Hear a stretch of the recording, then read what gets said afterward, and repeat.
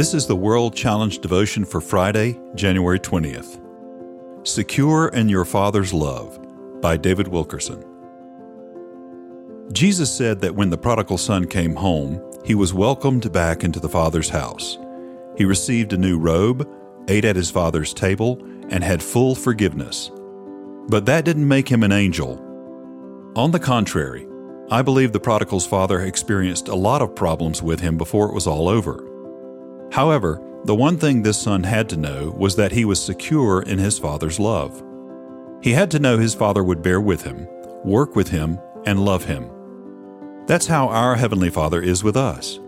He loved us before we were even born. Yet we keep telling ourselves, one of these days I'm going to be so perfect and right before God that it will be easy for Him to love me.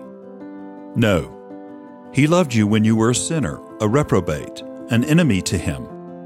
How much more does He love you now that you're reconciled to Him? God has already said to you, I loved you when you were an alien to me, when you were in rebellion and sin. Will I not love you even more now that you have committed to sonship? We don't rest as confidently in His love as we should. The Lord says of Himself that He is love. John wrote, If anyone acknowledges that Jesus is the Son of God, God lives in them and they in God. And so we know and rely on the love God has for us. God is love. Whoever lives in love lives in God, and God in them. This is how love is made complete among us, so that we will have confidence on the day of judgment. In this world we are like Jesus. There is no fear in love, but perfect love drives out fear, because fear has to do with punishment. The one who fears is not made perfect in love. 1 John 4:15-18.